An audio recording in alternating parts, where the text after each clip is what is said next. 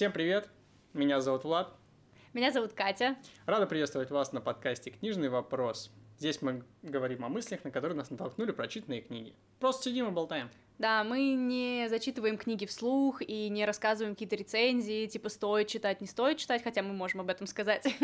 Вот, но в основном мы просто обсуждаем какие-то идеи, которые были в этих книгах, которые нам понравились. В этот раз мы обсуждаем книгу «Творцы совпадений». Поехали!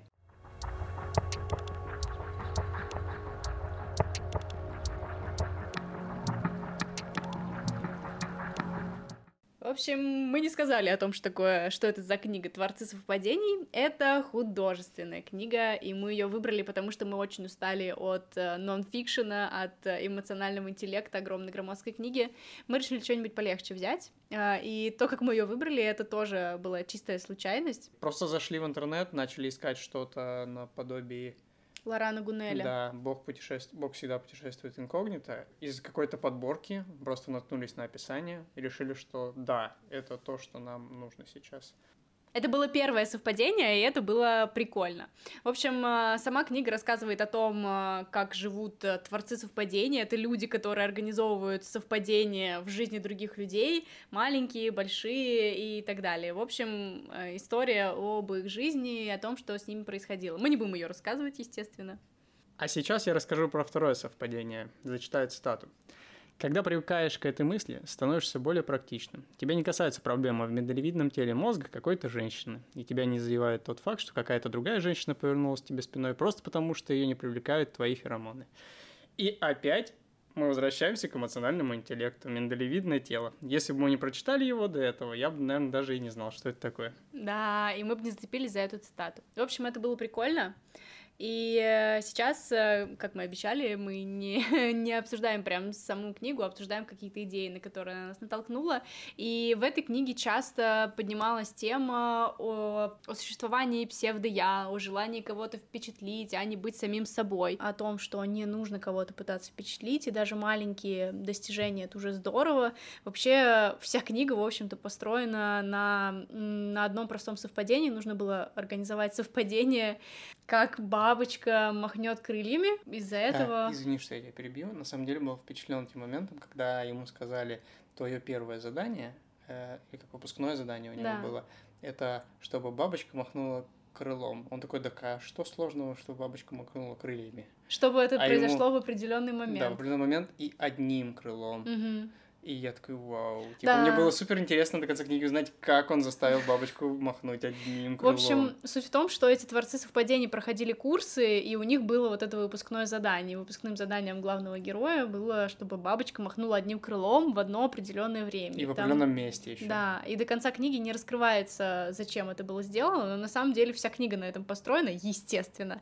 Вот он тот самый эффект бабочки. И суть в том, что не нужно пренебрегать даже каким-то маленьким достижениями, маленькими совпадениями, из них на самом деле складываются все большие достижения. Просто методично, когда ты повторяешь одно и то же день за днем, маленькие дела. Да, и псевдо-я здесь как раз ровно заключается в том, что есть люди, которые делают что-то, чтобы там, их коллеги, друзья, еще кто-то одобрил их поступок или там улыбнулся им, он пошутил, и чтобы все улыбнулись, неважно. То есть поступок совершен для того, чтобы люди вокруг прореагировали. И в этот момент человек себя чувствует там каким-то крутым, важным и так далее. Вот. Кто-то даже стремится стать генеральным директором просто для того, чтобы получить какой-то статус в обществе, как будто. Потому что это круто. Да, то есть круто в глазах кого-то. Угу. И в этом и есть псевдо-я, это его не его истинное желание. Как раз в психологии я столкнулся с этим понятием. Вот в книге «Управление тревогой» выделена целая отдельная глава про псевдо-я и что это такое, как с этим бороться. В идеале спокойный, полностью самодостаточный человек не преследует интересов псевдо-я. Mm-hmm. Ну вот, это как раз мы за кадром спорили, кто такой уверенный человек. Я говорила о том, что для меня уверенный человек — это тот, который суперспокойный, то есть его ничего не трогает в том плане, что на него не влияют какие-то события, на него не влияют мнения других людей, он просто существует, потому что его достаточно. Я с тобой согласен, но когда ты начала говорить про уверенного человека, вот в моей голове картинка нарисовалась совершенно другая. Это как раз тот человек, я представил такого человека, который супер крутой, вот все видят, что он супер крутой, и, то есть, по сути, человек, обладающий псевдо-я. Вот я так представил. На самом деле, от первого представления Влады об уверенном человеке до настоящего уверенного человека, это прям буквально мой путь, потому что, когда я пришла к психологу, я думала, что я супер уверена в себе, я такая классная, я думала, что у меня супер высокая самооценка, но первое, что мне сказала психолог, насколько же ты не уверена в себе. То есть все это было именно показным, и вот этой истинной уверенности в себе, независимости какой-то от того, что о тебе подумают, ее не было. И хвала богам, 3 года занятий помогают мне этого достичь постепенно. Вот, но там еще большой путь на самом деле. Еще одно совпадение, то, что уйдя от эмоционального интеллекта, мы к нему просто тупо возвращаемся постоянно. Потому что это основа основ вообще, основа основ.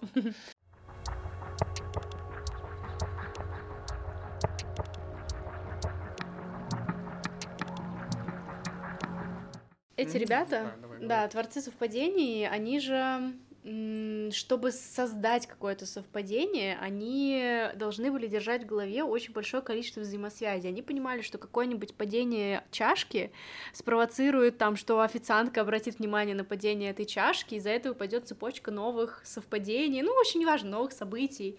И мне кажется, мы не осознаем, насколько мир взаимосвязан, и если мы не можем смотреть на него структурно, не можем видеть взаимосвязи этих маленьких событий, вообще очень тяжело жить. Да, и высшим же пилотажем у них как раз считалось то, что огромную цепочку совпадений запустить, то есть создать совпадение всего одним движением. Вот как ты говоришь, так, действительно уронить чашку в кафе и запустить цепочку совпадения там вплоть до какого-то глобального решения мирового там, или что-нибудь такое. Прям, да, я тоже читал, я прям такой, вау. Потому что я обожаю всю эту тему с структурным мышлением, я считаю ее одним из высших степеней развития личности, когда ты можешь структурно мыслить, то есть ты понимаешь взаимосвязи в мире, между людьми, типа, почему человек подумал так, потому что у него там что-то там, а на работе происходит так, потому что, в общем... Вот у меня вчера как раз было то, что обучение, у меня блок структурного мышления сейчас первый, самый база, типа, считается. И как раз у них там устроено так, что человек к тебе приходит с запросом, ты выясняешь, что, а потом дальше начинаешь строить в голове, в целом можешь, конечно, нарисовать, но в голове блок схемы. То есть вот нужно увеличить прибыль. Из чего состоит прибыль? В смысле, из чего... Что влияет на нее, типа? То есть, точнее, как там было? Типа деньги, там, расходы, доходы. Доходы из чего складываются, там, почему нам это важно, и вот это все вот начинается. То есть просто структуру выстраивают. А когда ты как в любой аналитике, ты когда правильно простроишь структуру, тебе сразу в глаза бросается решение вопроса. Потому что, его видно, в чем причина, если все правильно сделать. Вот. Ты не рисуешь такую схему на стенах, как ребята из книги? Мне всегда нравилось это. Мне кажется, когда-нибудь я себе сделала вот чисто декоративную историю из вот этих красных ниточек. Это очень красиво. Блин, кстати, был мультик, который назывался «Роботы», по-моему, так и назывался. Синенький робот где-то был? Да. И ты видел там у гениального ученого была огромная стена, где все исписано какими-то формулами. Это так впечатляло. Но у меня всегда была мечта вот что-то такое иметь, какую-то такую стену, типа, на которой будет исписано все или там вот ниточками красными, вот как детективы делают. Ой, это Блин, мне кажется, в какой-то момент, если я такую стену где-нибудь увижу, у меня начнется страх белого листа, типа, о боже, с чего начать? И как когда мы начинаем записывать этот подкаст, такие, мы болтаем, потом нажимаем запись и да, потому что мы думаем, а что сказать на микрофон, а что сказать на запись. Это, кстати, очень сильно подходит под первую тему, которую мы обсуждали про псевдо-я, когда мы пытаемся звучать как-то лучше, чтобы нас было интересно слушать, а мы можем просто болтать часами вообще о чем угодно, не на запись, а когда пытаемся кого-то впечатлить, звучит плохо. То есть мы не наш разговор записываем, а записываем подкаст. Да, боже, какая гениальная мысль, просто мы записываем не разговор, а подкаст, и это все ломает.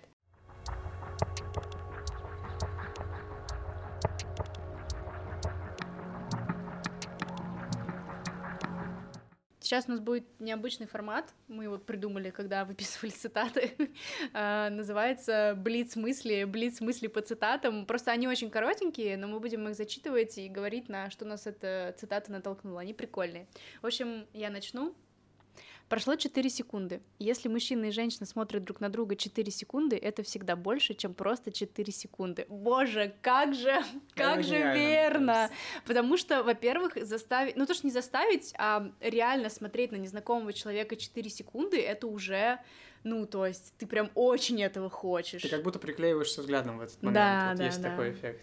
И именно вы друг на друга смотрите, то есть не просто ты на человека смотришь и все, а вот именно глаза в глаза. 4 секунды, Да. это похоже на, ну, типа, коснитесь носами и попробуйте выдержать это. Это ты понимаешь уже, что, ну, что это уже не просто так, что у вас есть какой-то коннект. Да, но это как будто как это, ну, как это любят говорить, искра, вот это вот, искра, буря, безумие. Окей. А теперь моя цитата. Не моя. Вторая цитата. Гораздо легче управлять событиями, на которые тебе наплевать. Я когда прочитал, я прям такой, да, точно. Вот когда все равно, вот ты просто делаешь и все, ты никак не переживаешь за сделать там как-то правильнее, лучше. Вот ты просто делаешь. Если ты хочешь сделать хорошо, ты сделаешь хорошо. Если ты хочешь сделать плохо, ты сделаешь это плохо. Тебе просто все равно, как оно будет. Вот как надо, так и будет. Потому что тебе все равно какой будет результат, ты просто делаешь. Еще одна цитата. Люди решают стать президентами после того, как родятся, а не до. 4-й закон свободного выбора. Обожаю. Я считаю, что мир построен на свободном выборе. Да. А в данном случае это был один из законов в своде правил, которыми руководствовались творцы совпадений. И даже здесь обыгрывается история о том, что люди, которые могут организовать совпадение, не могут это сделать до рождения. Ну, то есть человек, по сути, сам себя формирует. Ты сам выбираешь, кем стать, Конечно. Что делать, и ничто тебе не предназначено от рождения, ты делаешь этот выбор самостоятельно. Следующая цитата. Если две вещи являются идеальной метафорой, они, видимо, суть одно и то же. Мир не терпит расточительства. Я когда прочитал эту цитату, у меня возникла в голове мысль, что мир слишком мал для того, чтобы в нем были хотя бы 2 копии. То есть мы все индивидуальности, мы все разные, и мир это полон. Прекрасно. Да, это прекрасно. Моя цитата, она мне очень понравилась, потому что я люблю литературу абсурда. Это один из моих любимых жанров. И просто в этой книге есть намеки на литературу абсурда. И, может быть, если вы никогда ее не читали, может быть, стоит начать с нее, и вы поймете, норм вам это или нет. Вот цитата, которая похожа на абсурд. Появилась высокая женщина. На ней были лучшие серьги, которые только можно было купить за деньги, выброшенные на ветер.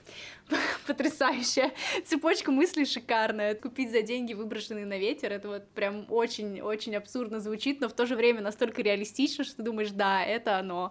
Обожаю такие штуки. Я немножко разовью эту мысль. Вот. Купить за деньги, выброшенные на ветер. Можно что-то пойти и просто купить в магазине.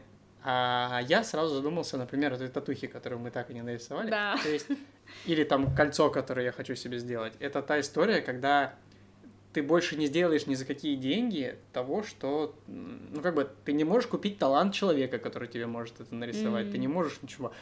А ты сделаешь под себя ровно то, что ты захочешь, как ты почувствуешь, и это будет по итогу бесценно.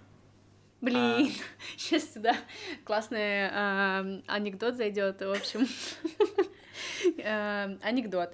Очень богатый человек захотел приехать на море, и он отправляет там своего гонца, ну, в общем, кто у него там, секретарь, не знаю, отправляет его, чтобы тот все подготовил к его приезду. Этот гонец, секретарь приезжает там ну, не знаю, кто, к администратору отеля, там, к человеку, который за этот пляж отвечает и говорит: так, значит, приезжает этот очень богатый человек, значит, как все должно быть? Вот, значит, песочек должен быть вот прям песчинка к песчинке, ровный вообще, никакого там, нигде ничего не летает, никакого мусора. Такой, ладно, хорошо. Говорит, смотрите, сейчас есть волны на море, вот как только он прилетит, там должно быть идеально гладко, вообще ни одной волнушки, чтобы все прям нега. Он такой, ну ладно. Значит, следующее. Вот как только этот человек ступает на пляж, птичка летит, и прям перед ним садится и шагает по песочку. Говорит, я за все плачу, вот все плачу. Скажите мне, все, я даю вам любые деньги. Он такой, ну ладно, хорошо. В общем, прилетает этот очень богатый человек на этот курорт, и он заходит на пляж. Пляж идеально чистый, песок, песчинка к песчинке, ни одной волнушки. Значит, реально летит чайка, она садится, идет по этому песочку. И он такой смотрит на все это, такой, да, вот это красота, такую красоту за деньги не купишь. Я просто очень в тему.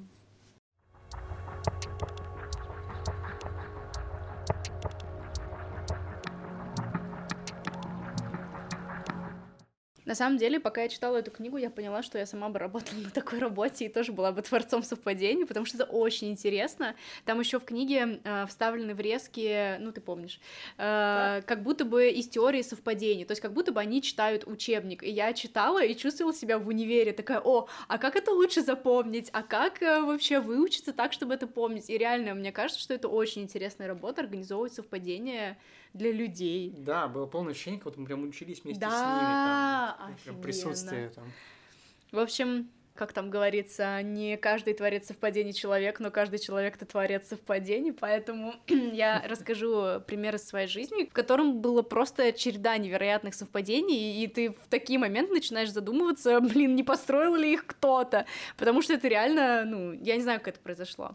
А история такая. Я была в Испании, мне было лет 15 или 16, наверное. И мы были в большом парке аттракционов, он называется Порт-Авентура, и мы стояли в очереди, там безумные очереди на аттракционы, можно простоять час, и мы стояли в какой-то экспресс-очереди, где можно пройти быстрее. Я оглянулась в какой-то момент и увидела симпатичного парня. Подумала, какой симпатичный испанец, потому что он выглядел как испанец.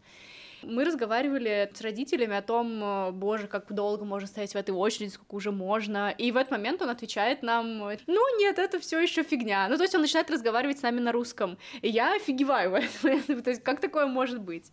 Ладно. Потом мы вроде разошлись в очереди, и так случилось, что мы были втроем, а кабинки, где сидеть на этом аттракционе, по двое. И мы как-то вообще так подошли, что я оказалась в этой кабинке с этим парнем. Это тоже как-то, то есть мы не специально договаривались пойти туда. В общем, мы сели, начали о чем-то болтать, оказалось, что он говорит на русском, но просто живет в Испании уже там 6 лет или что-то такое. И после того, как мы с этого аттракциона ушли, мы договорились пойти на следующий, но мы, честно говоря, я даже не знала, как его зовут тогда. И мы договорились встретиться около другого аттракциона, и не взяли ни телефон, ни контакт, ничего. И в итоге мы так и ушли, и так и не встретились. Дальше начинается самое невероятное, потому что через несколько дней поехали в аквапарк. Просто с семьей, с друзьями мы поехали и катались на горках. И в какой-то момент я сижу в бассейне, смотрю на то, как люди скатываются с горок, и вижу, что с одной из горок съезжает он. Как это возможно? Что вообще? Причем мы поехали в этот аквапарк вообще в другой город. То есть это было что-то нереальное. В общем, тогда мы уже весь день мы проболтали и прообщались. Потом еще было несколько интересных штук, когда мы не обменялись контактами и должны были где-то встретиться, и он как-то меня нашел во ВКонтакте, зная только мое имя, и то у меня день рождения в июне, и, в общем, это все было невероятно. В итоге у нас были супер отношения на расстоянии, конечно, которые потом ни к чему хорошему не привели, но то, что произошли такие интересные совпадения подряд друг за другом, это было очень прикольно. Как будто их кто-то подстроил. Возможно, там был рядом творец совпадений. Да, кто бы знал тогда о них, может быть, надо было приглядеться. Но они же очень скрытные, ты их не заметишь никогда. Обычные люди. Да.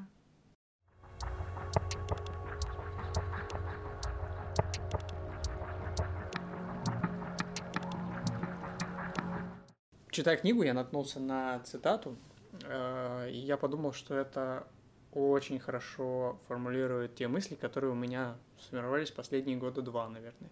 Есть два типа людей в мире. Те, кто видит в любом выборе возможность что-то приобрести, и те, кто видит в выборе уступку, на которую им придется пойти. Люди свободны, но все время забывают об этом. Это, наверное, опять про тему свободы выбора, свободы вообще в целом, общей свободы.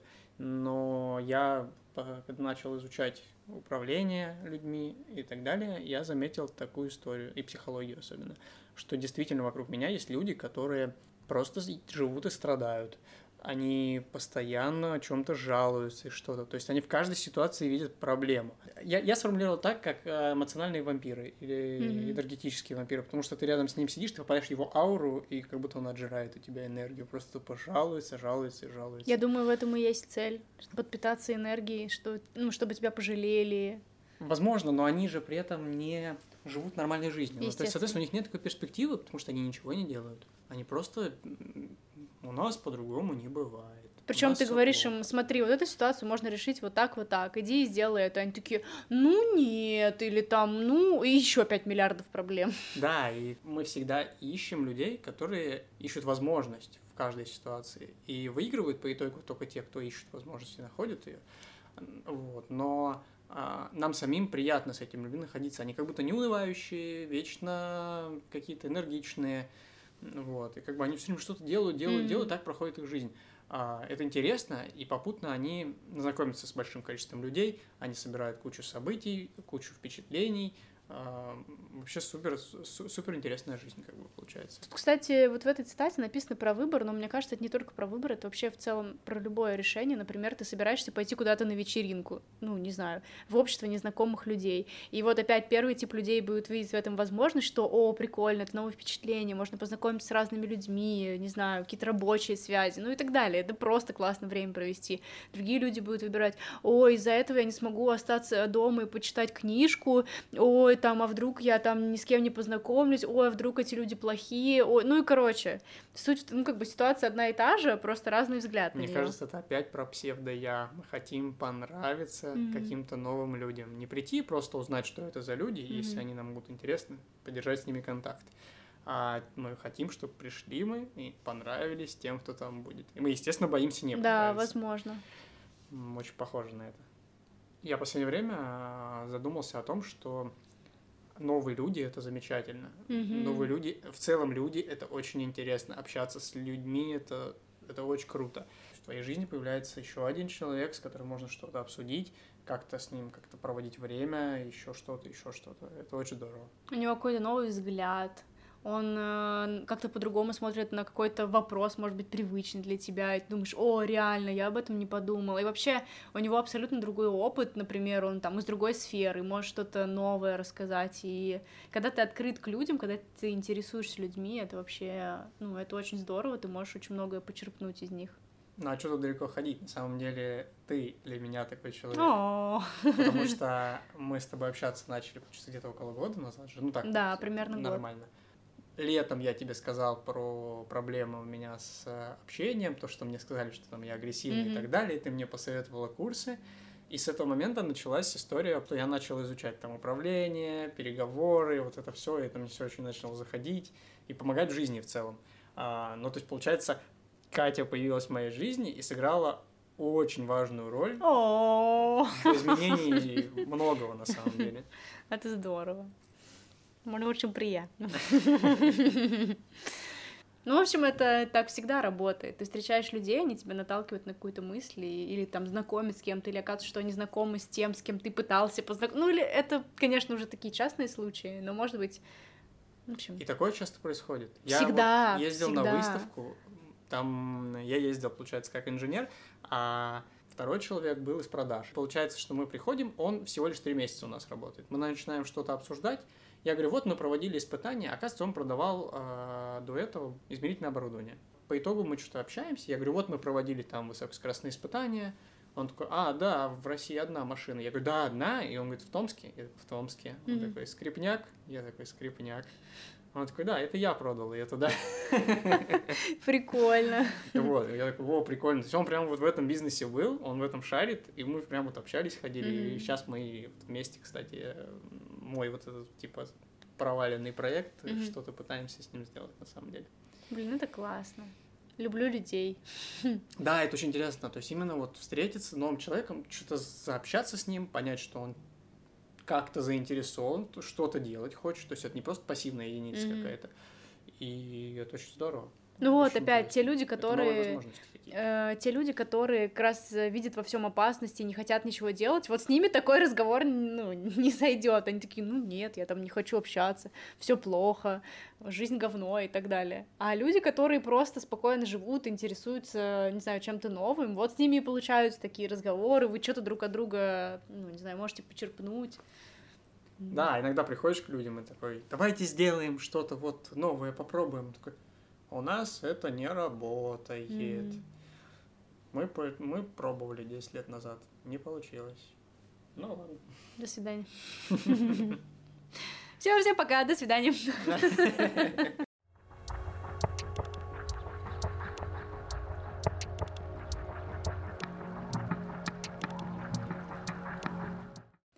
Время постоянной рубрики «Лайфхаки». И первый лайфхак, который я расскажу, мы когда готовимся к подкастам, мы, естественно, выписываем какие-то мысли из книг, какие-то цитаты, чем-то вдохновляемся для того, чтобы обсуждать, но на самом деле задолго до этого я всегда выписывала мысли из книг, и причем я их выписывала не копировала откуда-то, а прям выписывала от руки. В общем, есть же такая техника, когда ты записываешь ручкой, и мозг как бы лучше запоминает все, что ты записываешь, то есть он как бы осознает глубже, что ли, каждое слово. Но помимо этого, когда у тебя еще все записаны, все эти цитаты и все мысли, ты можешь к ним в любое время вернуться, просто пересмотреть их, то есть книга там, допустим, на 500 страниц, а у тебя выписано 10 цитат оттуда, и тебе достаточно прочитать эти 10 цитат для того, чтобы освежить в памяти, о чем вообще для тебя была эта книга, и не перечитывать все эти 500 страниц. В общем, лайфхак — выписывать мысли из книг, и желательно от руки, чтобы лучше запоминать, о чем ты прочитал. Я как раз всегда хотел тоже себе завести подобную там тетрадочку, какую-нибудь книжечку с цитатами, потому что когда я читал, всегда замечал какие-то интересные цитаты, и всегда было желание их как-то сохранить. Но я всегда думал, что я вот сейчас запишу и больше никогда не открою. Поэтому я даже и тетрадку ни разу не завел такую. Хотя была история у меня на жизни, я пытался переписать, кстати, стихи Есенина, почему-то мне захотелось сделать рукопись. И я сидел на пару стихов мне хватило. Удалось, ладно. Я только хотела спросить, сколько ты переписал. Ну вот, я, например, к постам, когда пишу какие-то посты в свой микроканал в телеге, я их просматриваю. Реклама канала. Нативочка. Мой лайфхак на этот раз будет опять про то, как заставлять себя читать. И, как я уже рассказывал в прошлый раз, я постоянно читаю в дороге, когда я еду на работу, с работы, еще куда-то. Часто утром идешь на работу, не выспавшись, уже уставший с самого утра, просто от того, что встал. И как бы вообще не хочется читать, хочется послушать музыку, там, посмотреть видос, еще что-то такое. Но так как у нас теперь подкасты и дедлайны, я начал доставать книжку, через 5 минут после того, как ты ее открываешь, ты в нее погружаешься, и уже прям появляется желание читать. Лайфхак состоит в том, если вы чувствуете себя как каким-то уставшим, и вам как будто нет до чтения, возьмите, откройте книгу и почитайте 5 минут. Через 5 минут вам понравится, вы погрузитесь, и чтение будет удовольствие. Я постоянно это делаю, на самом деле. Мне часто не хочется читать, хочется послушать песенки, или особенно когда я еду в транспорте реально, но я понимаю, что мне нужно, например, мы договорились, что мы должны в какой-то дате дочитать книгу, и я открываю, через там какое-то время реально становится легче, и это прям годный лайфхак. На самом деле я где-то читал даже статью про то, что чтение гораздо более энергозатратный процесс, чем смотреть видео. То есть поглощать видео, аудиоконтент гораздо проще. И поэтому он такой, давай не будем читать, давай посмотрим что-нибудь. Это гораздо легче и проще и так далее. Организм борется всеми путями с тем, чтобы читали. Так, ладно, но мы продолжим читать на самом деле. И следующая книга, которая будет в следующем выпуске, это «От нуля к единице». Ее автор Питер Тиль. В общем, это создатель PayPal и книга о стартапах, о том, как их развивать, начинать. В общем, мы подумаем, почитаем, посмотрим, что интересного мы можем из нее взять, и расскажем. Возможно, даже что-то используем для себя. Всем пока-пока. Пока-пока.